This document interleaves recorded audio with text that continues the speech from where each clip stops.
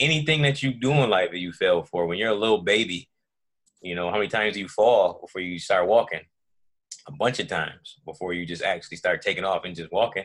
So you just got to keep failure. Like, you're in the gym, you're trying to pump out 225. The only way you're gonna get to 225 is you keep trying to bench press until you fail, and that's how you grow and that's how you get to that next level. So anybody with a 9 to 5, don't quit. Everything is hard in the beginning. It ain't all rainbows. It's not easy at the beginning. It's gonna be hard. I'm not a guru, nothing like that. But I know how to hustle. I know how to hustle, and I know how to navigate through 9 to 5 and being a businessman at this point in life. I know how to do that. And one thing I can say is don't quit. Just jump in it. Don't be afraid. If you're passionate about something that you want to do, just do it. Hey, this is your host, Dan Wynn, and welcome to the Financial Freedom Journal, where we talk real deals, real numbers, and real lessons learned with successful real estate entrepreneurs to help you on your journey to financial freedom. Hey, what's going on, guys? This is Dan Wynn with the Financial Freedom Journal. Today, we have a special guest named Ed Blackshear. It's one of my really good friends. I've actually done a video with him in the past. Definitely look him up. I'm just going to read his bio really quick, a quick summary about him. Again, his name is Ed Blackshear. He's a father and a husband, and also serial entrepreneur. He has a few different companies. His real estate company is Cream Team Properties. The Cream stands for Creatively Rebuilding Everything Around Me. To business based out of Utica, New York. And he's just moving and shaking in the real estate industry, starting off with wholesaling. And then he's also, we'll talk a little bit about his transition into being a landlord. He's bought a duplex, but we'll get into that as well. So Ed, how you doing? Thank you very much for coming on the show. Really, really appreciate it. I'm good. Yeah, just good to do an interview with you, man. Too. Yeah. So if you, I'm sure some of you guys will go back and watch the very first video I did with him. We did a tour of his first rental property, and it was kind of gutted out and things like that. But we talk about networking a lot, and your network equals your net worth, and we talk a lot about how you can get into real estate investing. And one of the ways is going to your local RIAs, and that's how I met Ed. I went to a local RIA, and then we've been pretty good friends ever since. So we're working on some things to do together, actually, to do some business together. But yeah, more to follow on that. But Ed, please, if you have anything, if you want to say anything, please. If I forgot anything, please go ahead and. Oh, nah. You pretty much covered it. Just been doing real estate. It's going on 2 years. My company, Cream Team Properties. I started it officially like almost a year and a half ago. And I just been grinding, doing different things, different businesses. I've been rolling, the real estate thing is the number one thing. And like you said, I met you at a RIA meeting, networking, and that actually the RIA meeting I met you at was the first time I started realizing your network is your net worth. Because that meeting, there was a lot of people there. It was I think it was a packed room that day, and I was talking to a lot of different people. And I was just starting to trying to catch some steam in wholesaling, and I was just talking to a lot of different people, and I was like, man, it's a lot of people in here that own a lot of properties. So ever since then, that day, I started talking to people like you and some of the other people that were in the room. And I'm like, man, this is you definitely got to network with people like this, because there's a lot of knowledge that could be gained from talking to people like yourself that own properties and all the other ones in the room. And knowledge is really the key to all of this. So that's definitely true. Definitely true. So can you tell us a little bit about your backstory? So especially that you've worked a 9 to 5 and kind of transitioned into real estate investing. I think a lot of my subscribers and a lot of listeners on the podcast are kind of in the same situation. They're trying to figure out, hey, how do I transition this 9 to 5 W-2 job into something that's actually paying me passively, something that I can build wealth from? Can you speak to that a little bit, your personal experience? Yeah. So let me start at the very beginning. Yeah, so when I was like 21 years old, I was like an entrepreneur per se. I was getting into it. Like I went to college at Utica College for 3 years. And I was going there. I just really didn't want to even be at college, but I was there because my parents was like, I went there for football. I was a cornerback. Played a year. We didn't have any money. yeah. We didn't have any money to be paying for school and me playing football. So I quit playing football. And I hate to say quit because I really don't like quitting stuff. But I stopped playing football. And then I actually went and got a full-time job, and I went to school full-time. So I was doing that, but I'm going to school for like no reason because I just don't even know what I want to do in life. But I'm going to college paying like 30 grand a year, and I'm like, I don't really even know what I'm doing. So end up leaving, and the 9 to 5 that I work now, I end up finding that and getting, and that was it's good money. But in between that, I used to sell sneakers on eBay, shirts. I used to go to Macy's and get stuff on clearance and then flip it and sell it on eBay for like $4 or $5 more. So I was doing that with sneakers and clothes and stuff like that. And I was always say like, y'all want to do something like this on a bigger scale. So fast forward, like 8 years later, I was working 9 to 5. I really wasn't just trying to do that my whole life. The whole time I've been working it. So like 2 years ago, I was like, you know what? I'm going to jump into something else. I actually went back to school 2 years ago and finished my degree just to say I didn't quit at something, So I went back and finished it. Then shortly after that, I said, I'm hungry for more success. I graduated, so I'm like, this ain't really enough. So I went and jumped and started looking at different things, entrepreneurial things I could get into. And I went and jumped in. I found a video of Mark Whitten and a video of Jay Morrison, and I started following guys like that. And they tweaked my mind. I was like, man, I could do that. If they could do it, no offense, but I probably could do it too. So I just jumped in it. And alongside with my 9 to 5, I was trying. I just went and just grinded it out and just pretty much started learning for like a month straight, reading books, YouTube University, day and night. Yeah. And then I just pretty much jumped in it. Just I said, all right, let me try to wholesale. So jumped into wholesaling. Probably like a few months down the line, it took me to get a deal, and that deal took a long time because I got it. So I'm like, yeah, I got the deal. I know it's a good deal. ARV was like $60K, and I got the property in contract for $6,000, and it didn't need that much work. It probably needed 10 grand. But the person who I had in contract with, they really wanted to get rid of it. They didn't want to be a landlord no more. So, and then I found the buyer within like 2 days. But the only issue was, while the title search was being done, it came back. There was a bunch of liens and stuff like that on the title. So we had to work for like 4 or 5 months to even get that stuff cleared up to actually close my first deal. And then from there, I just caught steam. I just took the money I made and just put it back in the business and I just been doing the same thing ever since then. Just keep flipping, turning it, and put it back in the business. Dude, that's excellent, man. Like, I think that's pretty much what everyone wants to do. Now I got a couple questions on that because I want to kind of dissect that a little bit. So backing up first, you're working your full-time job. You realize you're in college and you're like, hey man, it sounded like you're basically there because everybody told you to kind of go there. That's kind of the thing to do. Like, hey, you got to go to college to be successful, right?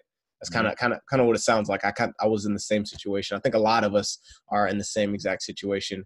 But what exactly was it about wholesaling that attracted you? I know you're listening to Mark Whitten, Jay Morrison. I love those guys. I listen to those guys a lot as well. But what was it that actually attracted you to wholesaling? To be honest, it was the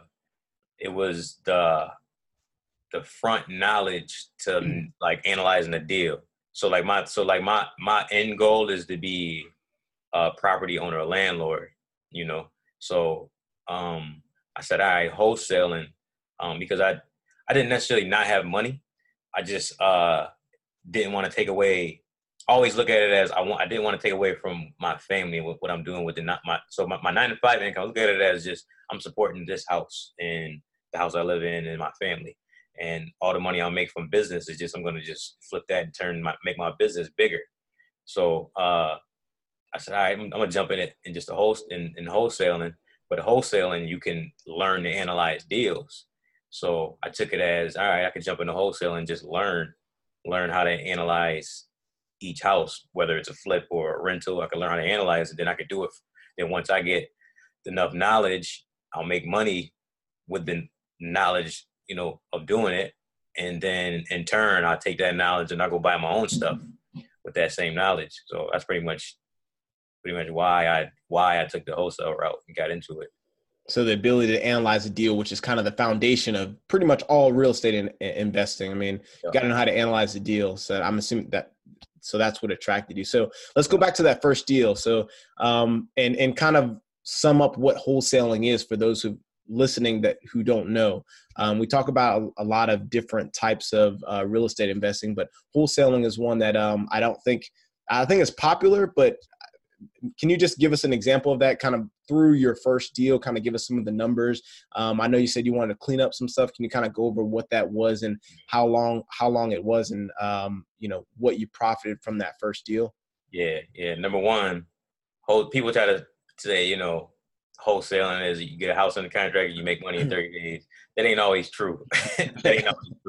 So this first deal, well, first let me start with your first question. Wholesaling is you get a house under contract, and for a certain price. You and the owner agree on a certain price, and then with that piece of paper, you're pretty much selling a piece of paper. Then you market that piece of paper, not the house. Market the piece of paper for sale. The agreement between you and the seller, and there's certain clauses in your contract that make it so that you can sell that contract. Then you sell that contract to an end buyer, and the end buyer will come through and they'll buy that piece of paper from you, plus pay the owner what you agreed upon in the first place. Right. You make money in between. Exactly. Yep. So that first deal I had, it was in the south side of Syracuse. Real rental market. The ARV on it after repair value was $60K. It was a single family house. Really didn't need that much work. 5-year-old roof. Foundation was done like 7 years prior. It just needed a lot of cosmetic stuff. Somebody was living in it. The owner had somebody living in it for 20 years. They had the same tenant for 20 years. Jeez. Paying under market rent. The rent on that property should have been like $1,200, but they were paying $500 for a whole 4-bed, 1.5 bath house. Woo. Yeah. So she clearly couldn't, keep up with, she owned it free and clear. She paid it off like in the 80s. But she clearly couldn't keep up with the maintenance because she wasn't charging enough rent. So she used to live in it. Then she moved out 5 years after. Then that tenant moved in, and then from there, she had the same tenant for 20 years. Pretty much, I just rolled up on her like I was driving for dollars, looking for vacant houses, and this lady, she's outside raking leaves. She actually threw the rake in the middle of the road as I was driving by.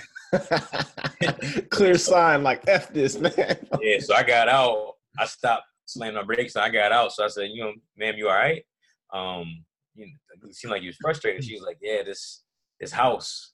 She was like, this house, I just can't take it. And then my eyes lit up. I'm like, uh-oh, here we go. No way. Yeah, so I'm like, I could help you get rid of that. And she was like, you can. She was like, I was like, yeah, maybe interested in buying it. And then she was like, all right, come back tomorrow, and I'll let the tenant know that I'm gonna have somebody come through here. So I came back, did a walkthrough, seen that it just needed like just a patch job, pretty much. It needed like the holes fixed in the walls, paint, floors a little bit, and a little bit of small bit of updates. It wasn't really bad. The tenant wasn't really that bad, as far as taking care of the place. So we get outside, I ask her, I didn't know, I was nervous off bat. I'm like, what do I offer this lady? Like I did numbers before I got there. I'm like, all right, this is repaired. I'm going to offer this. So then it came to the moment, and I'm just like frozen. I'm like, all right, so what do you want for this place? and she's like, well, what would you give me? So I remember from all the studying I was doing that people would say whoever gives the first offer usually is the loser. So I was just trying to hold my ground. I'm like, how much do you want? And she's like, how much will you give me? and my dad, and I was with my dad one time, and he was buying a used car. My dad for a long time didn't have brand new cars. He would just buy used cars all the time. Like yeah. He always saved money by doing that too. He never had like a luxury new car, nothing. He had saved $3,000, go buy a new one. Like if his car broke down, just go buy a new car, and keep that one for 5-10 years. But so I was with him one time, and he was going back and forth with a dealer, and he pulled out $3,000. It was like, $3,000, take it or leave it. And he just pretty much lowballed him. Car was on sale for $6,000. He was like $3,000, take it or leave it. And I don't know if the dealer was desperate or not, but my dad used to do that a lot, and it worked. But so I just thought about that. That popped in my head. So I was like, $6,000. She was like, $6,000, I'll take it. And I just was like, oh wow. So then I'm thinking like, I didn't bring no contracts. I'm like, I gotta lock this up. So I went and ran back home to Liverpool. I live in Liverpool, and that's like 20 minutes away. So I'm like, I'll be right back. So I went and ran back home, got a contract that I had in my office, ran back to the South Side, locked it up with her. And then from there, I just pretty much, I marketed it on, I pretty much built a little buyers list by going to the RIAs. So I marketed to a few guys there that I had on my list. And then I pretty much did like social media and stuff like that. And I found a buyer in like 2 weeks. Nice. Yeah, locked that up. They gave a deposit. We went right to the lawyer I talked to previous. And pretty much from there, I thought it was all a done deal. I was going to make like $7,000 in between. And I thought, man, I'm about to make $7,000 off of just nothing, just driving down the street. So we ended up doing a title search, and it came back that she had a few judgments on her name, and there was a mortgage that wasn't released from the 80s when she paid it off. And it pretty much took 4 or 5 months to close it because the judgment, she signed an affidavit to get those off. But the lien in 2008, this company went out of business when the market bubble came. And they sold off all their mortgages. So when she paid it off in the 80s, any release that they would have had, they didn't have computers in the 80s. So anything that she would have had would have been paper. And they pretty much shut business down. So we couldn't find a release. So it took months. This lady had to go to the Supreme Court to get the release. Like it is, yeah. So she had to go to the Supreme Court pretty much to get the release. And that's pretty much how I closed my first deal. Was a lot of ups and downs. I'm like, this is never going to close. Ups and downs, lefts and rights. And finally, and I helped her. I pretty much helped her along through that process. I was looking up online, like how, like that does this happen to other people? And it's pretty much very common for anybody else that's listening. If you have a house that you bought in like the 80s, you might want to check and make sure with the county that it's released. Because, it could be still a lien there that you don't know about, even though you think it's free or clear, it could be a lien still there. So that taught me a little lesson there. And I learned something for the first deal. So. Yeah, man, that's great. So you you're being a concerned citizen. I mean, it's kind of your right place, right time. I mean, everyone says that stuff like that, oh, he just kind of got lucky. But no, there was a lot of preparation before that even happened. I mean, you had to have already done prep work for you to even be driving for dollars, because a lot of people don't really even do that nowadays. So you're out there driving, actually searching for something. The world just kind of conspired. Had a lady out there, and she just threw the rake down and was like, man, I'm sick of this. And then you, being a concerned citizen, went back, tried to solve a problem, and it seemed like it just worked out perfectly. I mean, that's That's phenomenal. So going over the numbers, right? So you said you got the deal under contract for $6,000. What did the buyer? You had a buyer's list. Yeah. What did the buyer? What was he willing to pay? I mean, So he paid me 14. So I made no, actually 13. Yeah. So I made $7,000. I made $7,000, and repairs on it was like $12,000. Okay. Do you know what he did with that property after that? I'm assuming, did he flip it or did he just keep it for himself? He kept it for himself and put a tenant in it. Yeah. Okay. The guy owns like a bunch of properties over in that area anyway. So, yeah. That's great, man. That's awesome. So $7K for about for some work in 4 months. I mean, that's not bad. And I'm assuming you were working on other deals during that time as well. Yeah. So yeah. Man, but in between that, I just like to give information to other people trying to wholesale. It's not all like rainbows. It's not.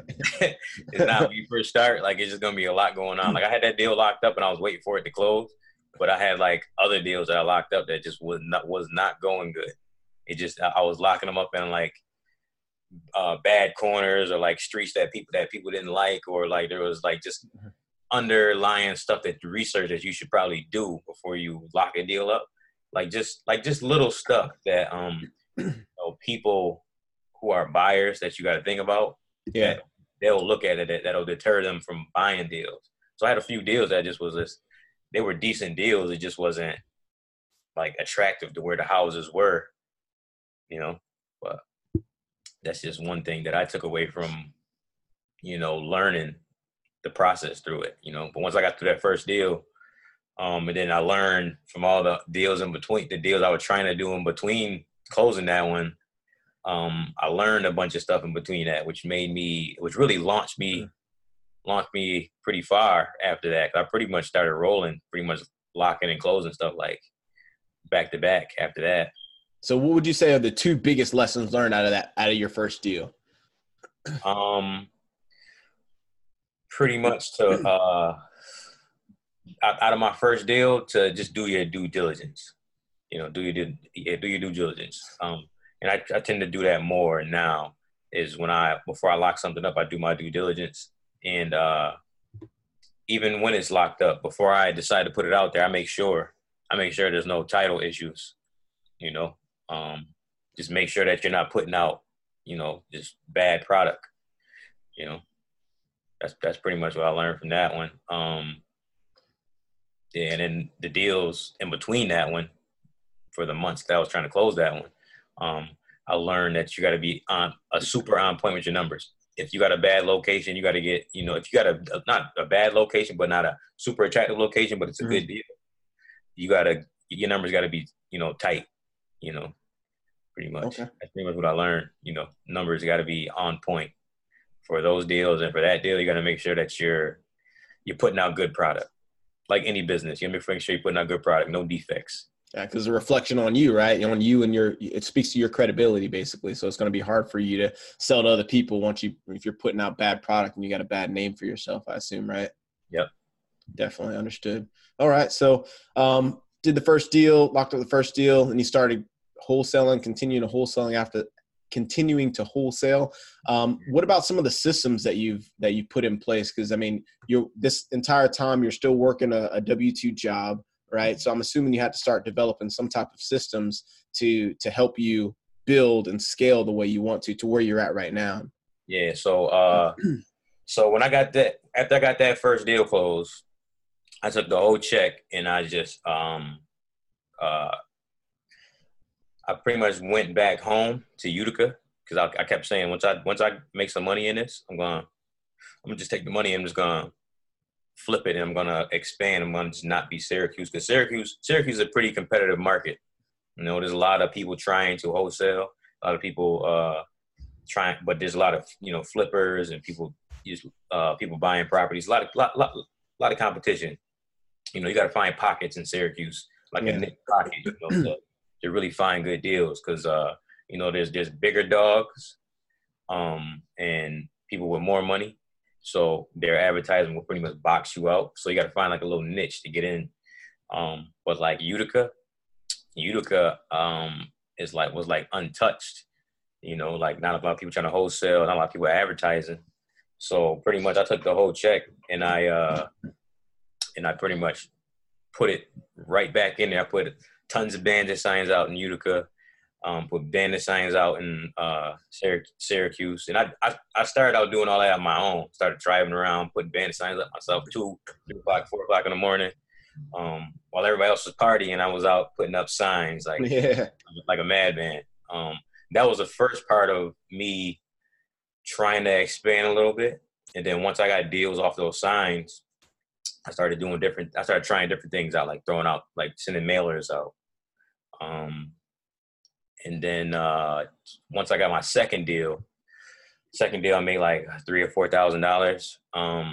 I took that money and I said, I don't want to just be a wholesaler. I want to look like I want to be a legit business. So I took the money, you know, I created a logo, got an LLC, made myself a full-fledged business. I made Cream Team Properties because me and my group of friends, we called ourselves Cream Team growing up. Yeah.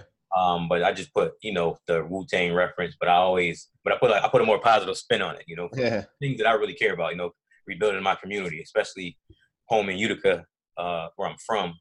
You know, I really want to rebuild that place. Like a lot of different places around where I grew up, I really want to take some of that back. So that's why I made the name what it is. But the systems I put in place right after I started my LLC is pretty much every avenue of advertising. I made it semi automated, kind of. Yeah. So like the internet thing. I started a website. I got the SEO really good. I sunk a lot of money in to get my SEO really good. So like right now I'm like top 3 on Google if you Google like anything for real estate in Syracuse area, or Utica area as well. So I pretty much sunk money in. I pretty much paid. I don't know anything about websites, so I pretty much paid somebody. You know, I pretty much put the money into where I should have, you know, hire somebody to do it right. You know. And as far as, you know, pretty much my system is bandit signs, the internet, and a lot of people, I've been growing respect across the internet for some reason through people that just know me or know of me or know people that know me. So I've been getting a lot of leads pretty much for the past 6 months that way. Yeah. Yeah. Most of my leads come from just word of mouth. People will word of mouth and then they'll go on my website and then I'll go see them and they was like, yeah, so-and-so referred me to you, you know? So pretty much my system is very simple. I got 2 acquisitions managers. I got one in Syracuse, Maurice, and I got one in Utica, my cousin, Collier. And I pretty much trained them every deal I got a little better to where I just got real comfortable. So I trained them to get comfortable like me. And they already had like sales experience. So any leads that come in both areas, I'm first to see it. And then if I don't have time or the owner doesn't have time for my time, then I send Maurice in Syracuse and same thing in Utica. And pretty much that's pretty much my system. Any lead that comes in, it comes through me. Well, now a VA. Now I don't answer phones or anything like that. So now a VA will be the first person. I got a VA, Ahmed. He's pretty good. He's pretty good. So anytime you call my company, Ahmed will answer the phone, and he'll channel you to me or to Maurice or to Collier, depending on what we all got going on. Because we're always, pretty much all of us are busy. But pretty much I implemented the system to where anywhere a lead comes in, I advertise a bunch of different ways. I know some people that wholesale and do real estate that advertise, they do one thing. They say do one thing good, but I do like 3 things good. So I really can't say one system that I do because I do like 3 things that I put money into, and they all work. You know? And I don't sink a ton of money into them when I'm doing them either. So the ROI when I get deals is pretty decent.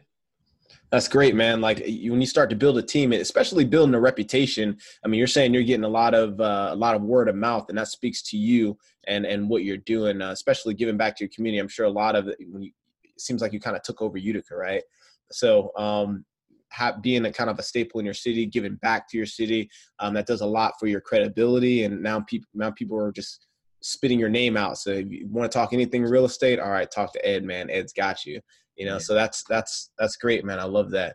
And a little side note, anybody in the Utica area, Syracuse area, Albany, Rochester, sponsoring a basketball tournament, something that's real important to me, sponsoring a basketball tournament. It's been going on it's the 4th annual Stop the Violence basketball tournament in Utica, New York. It's August 10th and 11th.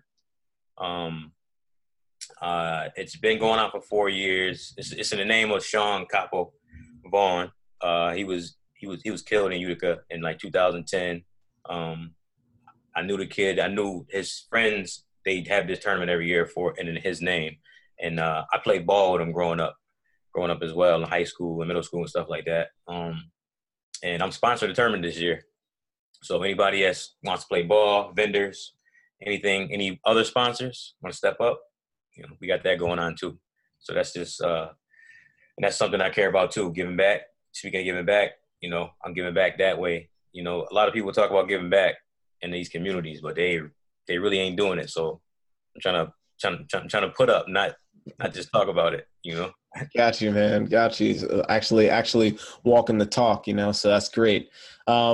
So let's transition a little bit into where you're at right now. So you said from the beginning what your plan was to be a landlord owner, to scale up and start owning property. So it seems like you used the wholesaling, your W-2 mixed with your wholesaling as a catapult towards that end goal. And you had that end goal, and now it's actually working. So now let's talk about your first investment and how you got that.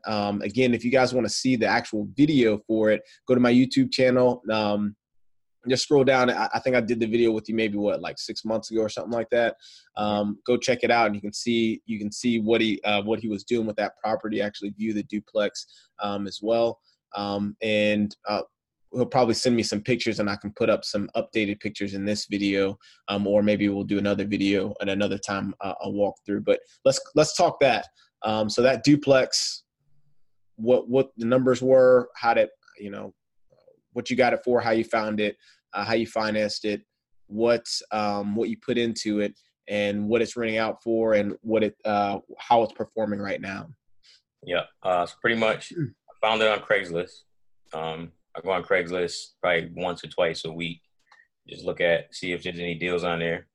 I was ready, I was wholesaling for most of the year. So, I started to think like, some of these deals, I would probably should really be keeping these. Like, I don't want to be a wholesaler. Like it's not my thing to be a wholesaler. My thing is to build a real estate business. Wholesaling is just a way to like just generate some more cash to be able to, buy more, but I found it on Craigslist, and I went and looked at it with the intentions of wholesaling. I went there. The numbers looked like it was pretty good. The ARV before I got there was like 88,000. It was looking like the guy was selling it for 50. So I went there, walked it. He put a new roof on it, so that it leaked a lot. He put a new rubber roof on it, so a little flat roof. So the ceiling was all kind of moldy and stuff like that. Needed new floors upstairs. Downstairs wasn't really that bad at all. Just needed floors to be done, some paint, and update the bathroom. That's pretty much downstairs we need to be. So I had a contractor walk through there with me. We got repairs at $20,000. So after I did the numbers, I determined I could give him 40. So I'm thinking in my head like, what should I do with this? Should I wholesale this or should I keep this one? So I decided, I'm going to keep this one. So what's the strategy I'm going to do with this one? I was watching Bigger Pockets. Brandon from Bigger Pockets explained what the BRRRR strategy was. And I think I actually came across one of your videos too. Like I was watching Brandon's videos, but then like the videos that relate, one of your videos was on the bottom of it. So pretty much I went and I said I'm gonna try the burst strategy with this one. So I went and instead of getting hard money, I went and got a personal loan. I got good credit, so I went and got a personal loan, and I offered him $40K, and he took it. So I gave him $40K, like $2,000 in closing costs. So I'm at 42, and I put $20,000 into it. Actually, it came out to be a little more than 20 because I ended up getting a back shed. I was gonna tear it off, but I ended up, building it back up just to charge the tenants to use it. So I figured it was probably be a good investment. Just charge a couple extra $50 per unit for them to use a small shed if they wanted to. So I ended up spending like $1,000, $1,400 on that. And then after that, I got tenants in there halfway through the project downstairs. And then at the end, the better looking apartment, the beautiful, better looking apartment, I got a tenant up there right after. And then after that, I went and refinanced out, which I'm thinking that the numbers look like in the area, because in Utica, and it's in Utica on Smith Street. Around that area, everything is selling for like around 80. So there's like 34 2 units on the market right now, and it's been that way for like they're hot in that area. 2 units are.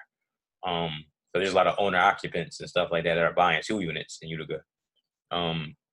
So I'm thinking like it's gonna be 80, 85. With some of the higher end finishes I did, maybe 90. I'm thinking. So I get the appraisal back, which it took a little long with the contractor. Had a little issues there, but I got through it. Did the appraisal about 3-4 weeks ago, and it came back to 120. Great. You sent me the text. When you sent me that text, I was like, man, that's awesome, dude. I was really, really happy for you. Yeah, man. When that came through, I almost dropped my phone. I'm like, pretty much I put in a little over 60K into the building. Probably a little over 60K. Probably 67. I think my expenses came out. I got it in this office somewhere on my folder, maybe my suitcase downstairs. But I got it written down. I think I put like 67.8 into it, and I was gonna refinance out and get all that money back and just pay off the loan and get all my money back that I put in personally. So it came back, and I'm like, I'm about to walk out of here with like $1,000. I'm like, it's my first deal. I'm like, this is amazing. So the bank is gonna give me 80%. The bank I'm going through is gonna give me 80% of 120. So I'm getting 96,000. So I'm gonna pay off 67. And I'm gonna walk away with that extras to go do more. That is awesome, and that's perfect burst strategy. That sounds very, very, very similar to my first deal as well. So you took your money, you put 67 and some change into it, refied out, got 97 back. So the difference was about 30 G's, and all of the capital, every single penny that you put into this place, you get back plus more. So you have no money into this deal. You made like 30 G's off the deal. Now you can take that 30 G's and then go do another deal. I mean, you talk about wealth creation, man. Like that is it, dude. That is it. That's awesome. I've been following Robert Kiyosaki, and he talks about infinite returns all the time. And it's crazy for me to do my first deal and to have infinite returns. And I'm looking at this and I'm on the phone with the lady from the bank, and I'm like, this is like surreal, because I'm following Robert Kiyosaki at the time. All this time, I listen to a lot of his videos, and I read his books and stuff like that. And he talks about infinite returns a lot and how to get it. And for me to get it on the first deal was just surreal for me, like a movie moment. That's great, man. That's great, dude. So first deal went fantastic. And again, like if you guys want to see the videos, what some of the inside looks like, definitely go check out the YouTube channel, Financial Freedom Journal, for those that are listening on the podcast right now. Dude, that's amazing. So what's the next move, man? Like I know you got a couple other businesses that you're starting up, but as far as real estate is concerned, what's the next move? Pretty much, I'm just gonna scale. I'm gonna scale the wholesale a little bit, but I'm gonna buy. I'm looking for, just looking for the next right property to buy. You know, right couple. Maybe I'll buy a couple. Maybe I'll buy, get into some commercial stuff. Like we've been talking about some commercial stuff. Maybe I'll do that. I'm just looking for the right next investment to get into. I'm going to take part of the money and invest it in, my other businesses. But most of them going to just scale the real estate crazy. Just, try to grow as fast as possible. I'm going to take that money and just flip it and turn it as many times as I can from here and try to, catapult myself into a wealth direction. Dude, that's fantastic, man. I love it. The message, we're putting it out, and you're actually living what you're talking. You're able to go back and speak to other people, the younger people, and tell them, hey, this is the way to build wealth. This is a way to build wealth, passive income. Every single one of the businesses that you have pretty much is focused on passive income for the most part. So I really like that, and I really like that you're teaching this to other people as well. So that's awesome. What does financial freedom mean to you? Financial freedom to me means to have more time with my family. I got a little 2-year-old boy, and I'm married. Got my wife Brianna and my son is Emery, and literally, when I first started getting into real estate, he was being born. So that's probably my biggest motivation is him and her. But when he was being born, my mind just hit another gear where I'm like, my dad growing up, he worked a lot. Like my dad had like 3 jobs working up. My dad was a pizza boy. He worked for the city schools as a maintenance guy. And he worked for like a cable place. Like he did a bunch of different stuff growing up, and he always found time to try to make my games and stuff like that, but he was always working. My dad and pretty much my dad and my uncle, they both raised me, and my aunt, and watching those 3 together pretty much bring me up. One thing that always carried my mind was like, they provide for me and they give me a pretty decent life. We pretty much got what I needed in life. Not everything I wanted, but everything I needed. All the tools and all the shirt on my back, food to eat. I got pretty much all the things I needed growing up. But one thing that stood out was they always worked, long hours, a lot of hours. And when my son was coming, I'm like, to me, financial freedom is having all the time I can have with him, all the time I could spend with him, and giving him all the tools and spending more time with him than at work. Like right now, I do hustle a lot. I got a couple businesses and I still got my full-time job. But I'm getting to a good place where I'm getting closer and closer and closer. So, but what financial freedom means to me is just more time with my family. That's the most important thing to me is my family. So. Got it, man. So for any of the people that listen on podcasts or watching on the actual video itself, other 9-to-5 workers, right? People are in the same situation as you and me. We're both working 9-to-5 jobs, but we also have this other entity or other businesses that are generating wealth. What's some advice that you could give to them to help? Maybe they're kind of caught in limbo, like, man, I don't know if I want to do this, or I'm not sure. Are they afraid to take that risk, right? What's some advice that you would give to them to help kind of jumpstart to motivate them or help jumpstart, their journey? Yeah, pretty much what I could tell anybody else with a 9-to-5 that you might be scared. I tell people this every week, pretty much. Anybody that's looking to, make a jump and try things that you don't have to even try just real estate. Try something that you're passionate about, just jump in it, try it. take the risk. Don't be afraid, like, especially if you're like our age, 20s, 30s, you jump in it, man. Just, you got time. You can mess up a year. You could fail forward. You could take it as a learning experience. Yo, you gotta say it one more time. What's that? Fail forward? Yeah, fail forward. What is that about? Yeah, failing forward is, pretty much anything that you do in life that you fail for. When you're a little baby, how many times do you fall before you start walking? A bunch of times before you just actually start taking off and just walking. So you just got to keep failure. Like, you're in the gym, you're trying to pump out 225. The only way you're gonna get to 225 is you keep trying to bench press until you fail, and that's how you grow, and that's how you get to that next level. So anybody with a 9 to 5, don't quit. Everything is hard in the beginning.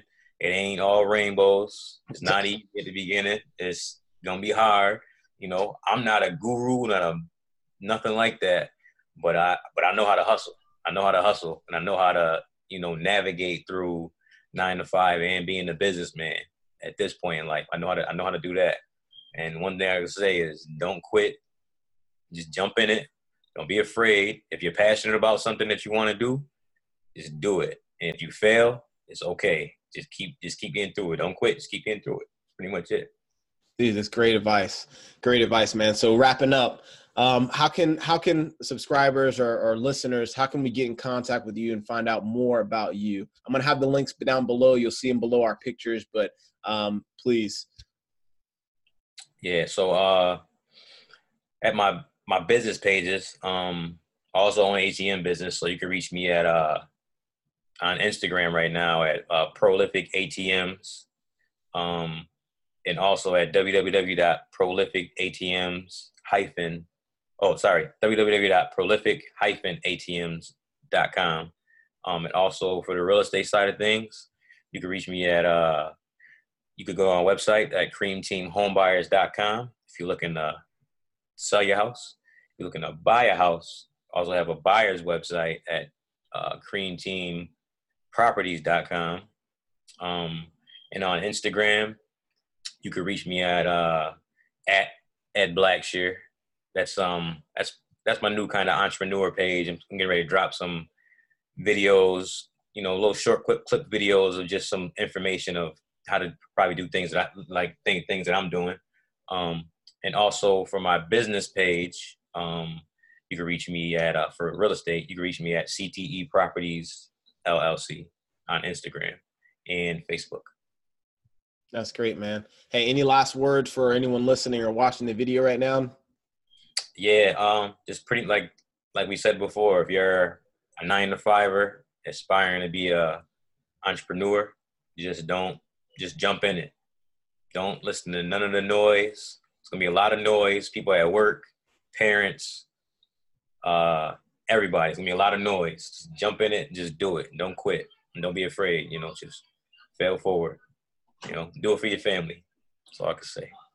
Dude, that's awesome, man. Hey, again, thank you so much for coming on our show. I really, really appreciate it. Yeah, we'll definitely be in contact, so you guys who are listening or who are watching, be on the lookout because likely we're going to figure something out. We've been talking back and forth for a while now, but we're going to figure something out, and it's probably going to be pretty big, and we're pretty excited about it. But if you enjoy the content that we're putting out, if you're enjoying these episodes, please do us a favor. If you're listening, go ahead and subscribe to the channel. Please share the podcast with those that that may be interested in real estate and want to learn a little bit about real estate.